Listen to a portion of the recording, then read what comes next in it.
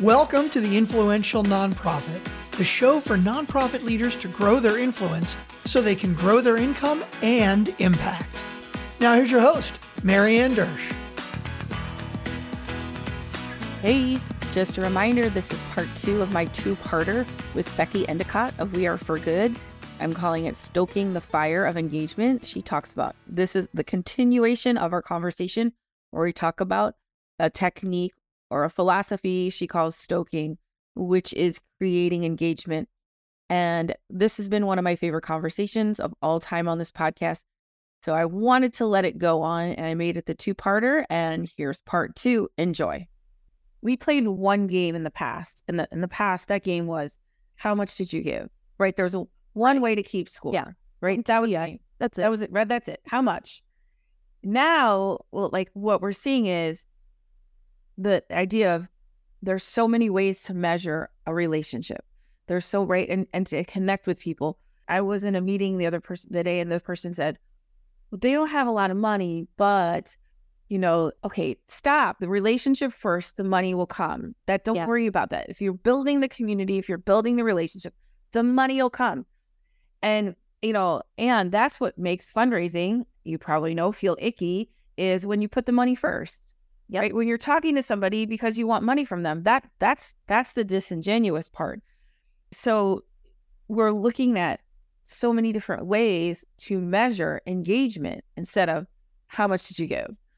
I just said this yesterday, back in this pray and spray, you just pray and you push it out. I've been doing this for 30 years. You sent out a newsletter and we only had print. That's what we sent out. And, who knew who read that? And we have these beautiful tools that can help, that are designed to create this kind of engagement, build all of these social media tools are community builders, but I think we're using them like newsletters. Yes. Right. We're the bottom line is we're using them to just push out content, not create community. And so if we can shift our thinking to not what am I going to post today, but how can I create community today? How can I be of value to you? That in itself will create it. And it's just shifting the way we keep score. Yeah. What if, somebody's giving you $5 a month for the last 20 years? You know what I mean? Oh my gosh, there's a believer right there. Right. That's a believer, or somebody who doesn't give money, but they're always sharing your posts.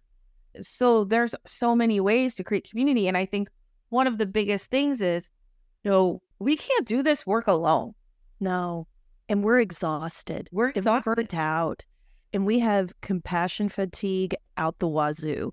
And the reality is that we have this kindness army behind us who's just waiting to be activated. Yeah. They just need to know what we need. I talked to somebody this week on our podcast, and they said, our biggest donor gave us $2,500 last year. And I said, what do you mean by that? And they said, well, she is so passionate about our cause that she herself could only give $2,500, but she amplified and asked and opened enough doors and made enough asks to people that it amounted to $1.3 million for our tiny little organization, because she had that spirit of just, I cannot let this cancer center fail. I cannot. And they saved my life, and that's where my gratitude came from.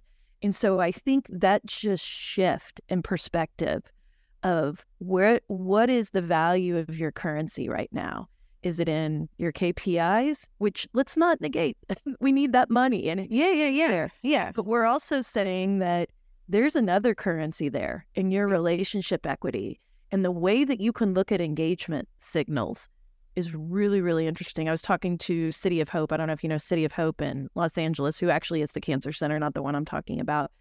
And they told me they have this massive engagement strategy for their gala. I'm from Oklahoma, so I call it gala, not gala. And she says, not only do they know every donor that's going to be in the room, they put together a strategy by which at least 2 of their staff go up and thank every donor in the room at some point for being there, for their past gift, making sure that they're seen. And they make a strategy for and some of this is very, traditional things that we all do. They have a strategy for which physician's going to come over here and talk. We have a strategy for What's the next step that we're going to take after the event? But the thing I thought was so interesting is she said, we're looking at engagement signals all night. We track who's raising their paddle. Yep. And who didn't win. Yep. We look at who's signing up on raffles. We're looking at who's commenting in our hybrid events on the Facebook while it's live. Who is engaging with us? And she said every single person who engages gets a thank you. They get seen on Monday with a phone call. Thank you for putting in a bid. Thank you for coming. Here's what we're doing. Here's what we're working on. And having that again through line of, it's not about the event. It was never about the event. The event is a vessel for the story and for the connection, but it's about what is the experience going to be like? How do we see those people? And how does that translate after the event so that the ripple keeps going. And when I train boards, on fundraising, which one of my things is boards don't ask for money, but I teach them how to make connections in the community, right? And understand how to make connections. And if there's alignment, what do you do? And if not, that's okay too. Anyway, one of the things is like at events. So it's not about talking about the organization. It's asking people, what brought you here? Why are you here? Why do you care? How long have you known us? Anything. And when they have that antenna up, that engagement antenna, and also it gives them something to do. Like people really like to have here's your job tonight, right? I want you to talk to people and ask these questions and then tell us what they say, and that's so beautiful. I want to share this little story with you and for everyone. My friend, his name's Joey Goon. He runs Utopia Experience. Yeah, you know Joey? No, I'm saying hi. Hi, Joey. Hi, Joey. He's an event planner and Utopia is sponsoring my big 2-day event in February. Who's it? Joey talks about they do events, and this is a simple thing, okay? They threw up a QR code and they asked one question. I think this was St. Louis Children's Hospital Foundation, I want to say. How long have you been a donor? And then they just put up all the answers, right? 10 years, my first time. The 10-year people welcomed the first-year people. From this, I just get goosebumps every time I think. Yeah. The new people got stood up and were applauded and welcomed into the family, right? The 10-year people were thanked for that one question, shifted all the energy in the room to now we're sharing stories across, right? Now, if you ever talk Dr. Joe Dispenza, experience and emotion creates a memory, right? We have experiences and we have emotions, but together they create a memory. And those are creating memories. People are going to remember how it felt to stand up in that room and be welcomed into a community, right? And people are going to felt how to stood up in a room and be grateful for being a long-term member of everything in between. But what QR code, you put it up, you answered one question. And that was it. And it shifted everything. And I think those are the kinds of things, right, that we can start instead of just the gala. Oh, when you have this speaker and then you eat dinner and, the typical format. How can we create community? How can we Stoke and create those ripples, right? Those ripples out. So now people are like, oh my God, you wouldn't believe this event. And they're telling all their friends. And I think what you do so beautifully, Marianne, is one, that story is so great, but it illuminates what I think you did to set the tone for this whole conversation, which is you didn't ask a better question, you asked a bigger question.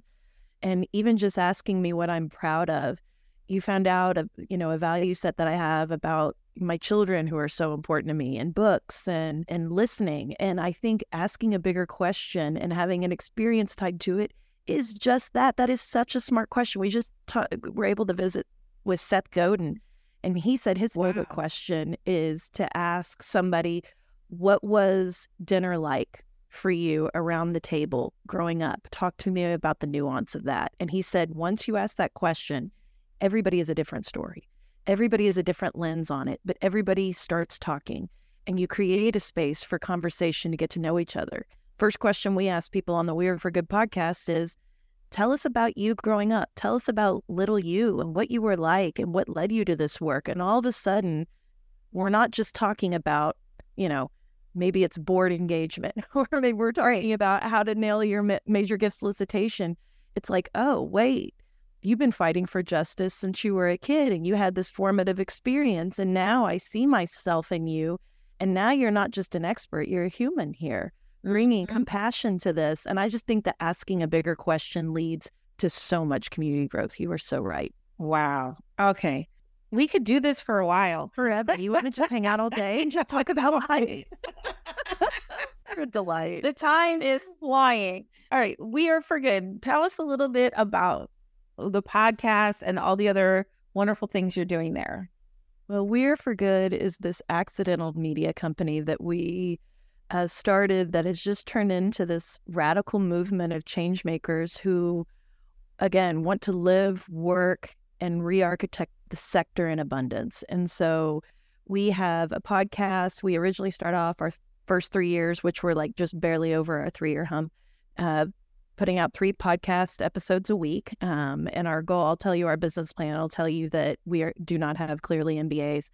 It was like put out as much incredible content as we possibly can and make as many friends as we can without asking anybody for a dime. Like, can we just show up and just be in service to community and into conversation? And it just ended up, being sort of some kind of a beacon, and we just stoked.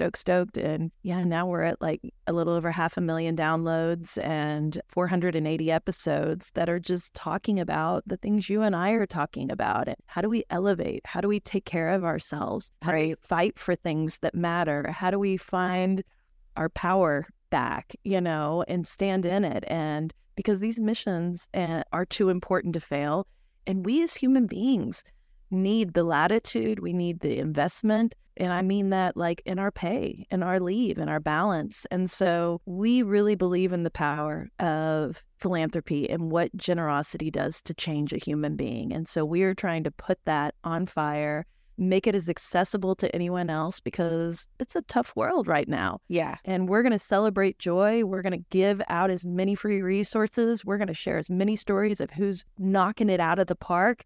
And we're going to uplift you on this journey. So we definitely have a podcast. Encourage anyone to check that out. We also have a free community.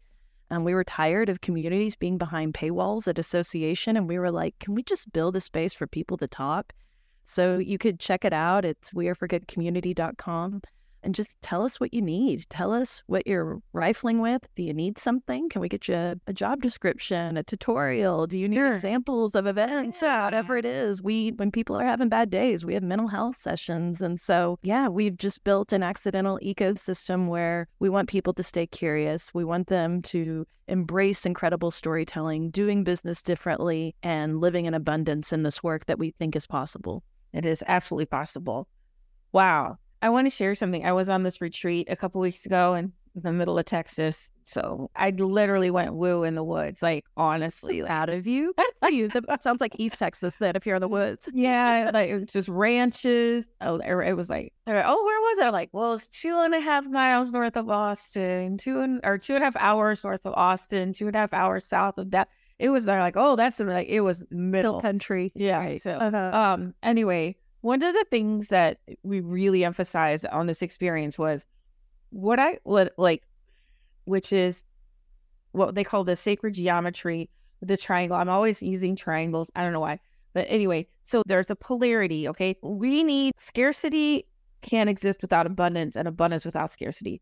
We cannot have joy without pain. We cannot have peace without conflict. It's all the things. And so when you look at the sacred third, or the magic, the top of that triangle, it's not this or that, it's all the things, right? It's the pain, it's the joy, it's everything. I don't have to choose, right? Because we were talking about like the value of scarcity, and there's the value in abundance, right? Like I don't like, oh, that's bad, that's good. It's all the things. And I feel like when you were talking, that's what you were creating, is this third way. Because you're like, it's not behind, it's not this, it's that, it's this different, it's this up level way, that higher level thing that encompasses all of it, right? And there's space for all of it, because that's what we all like, where there's space to be all of the things, and that's what I feel like is, what we call the sacred third, or like the next way, is when we stop looking at life as a polarity. I'm going real deep now, but I know you're with me. I'm obsessed, and I wish I would have gone to this retreat. We have this polarity, and that we can, am I good or bad? Am I right or wrong? Is that person good or bad?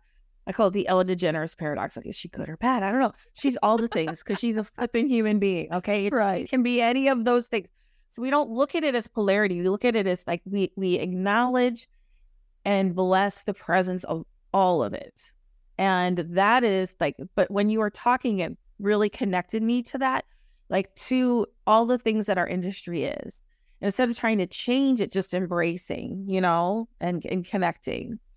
You know, my gosh, I am so sad I didn't go to that. Like, my little boo heart is I know so hard. And my business coach, we do these twice a year. I wasn't able to go at the beginning of this year because my mother-in-law passed away. But, you know, we just spent 3 days, 3.5, you know, days really doing like a lot of personal work. And people ask me like, what do you do on the, it's so hard to explain. Some of the liberation in embracing that. I see myself more. The authenticity. Yes. And then allows me then to coach and train. I look at it like a waterfall. The people that I'm with, I'm bringing that energy to them. Then I'm helping them raise their game, right? So, you know, find their center and hold themselves like the undefended queen, you know, like that sovereignty, like tapping into that. So, okay, there's one more question I'm going to ask you. Okay. This is the most important question. We're obviously going to be at karaoke together. I don't know when that is, but I know it will happen. Yes. My song is Don't Stop Believing. There you go. That one. Yes. I was like, what's your go-to song? Yes. All right. That's it. That was it. That was the song. My song. My question was, when we're at karaoke together, what's your go-to song going to be? Yeah. Don't Stop Believing by Journey, or possibly Living on a Prayer, Bon Jovi, because I am a child of the 80s and I am Gen X. So I love Bon Jovi. Oh my God. I tell you, I went to that concert with my father and my brother and sister when I was like in my late 30s, and we rocked it out. Bon Jovi. Great. Still when my nephew, I think he's late 30s. When he was about 8, they came to St. Louis. And so I was like in my 20s. And I remember I took him and my friend and my nephew, my other nephew, who's a little bit older. And my nephew was like 8. And I was like, how was the show? He would listen to cassette tape with Bon Jovi every night. He would fall asleep to it. And they were like, how was the show? And he said, Aunt Marianne, they got the words wrong. And I'm like, what? He goes, it's Shackle Heart and you're too late. Like, oh, darn, Kev, well, I get it. Tell him what to write. That kid's my spirit animal. I had always got the lyrics wrong as a kid. Shackle Heart. I like that better. You are a treasure. I love hanging out with you. No, thank you very, very much for being here. And I just appreciate you so much.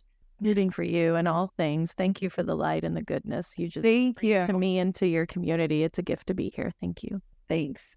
And that is it for this episode of The Influential Nonprofit. If you haven't yet, I'm sure you have, you can go get your Uplevel Your Influence starter kit to learn all more ways you can be influential in your work, in your life, in every aspect.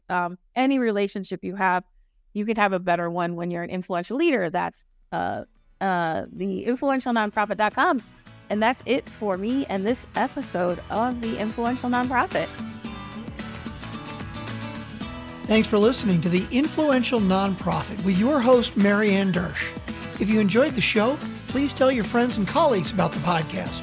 Also, check out theinfluentialnonprofit.com for more resources on growing your influence so you can raise more and do more.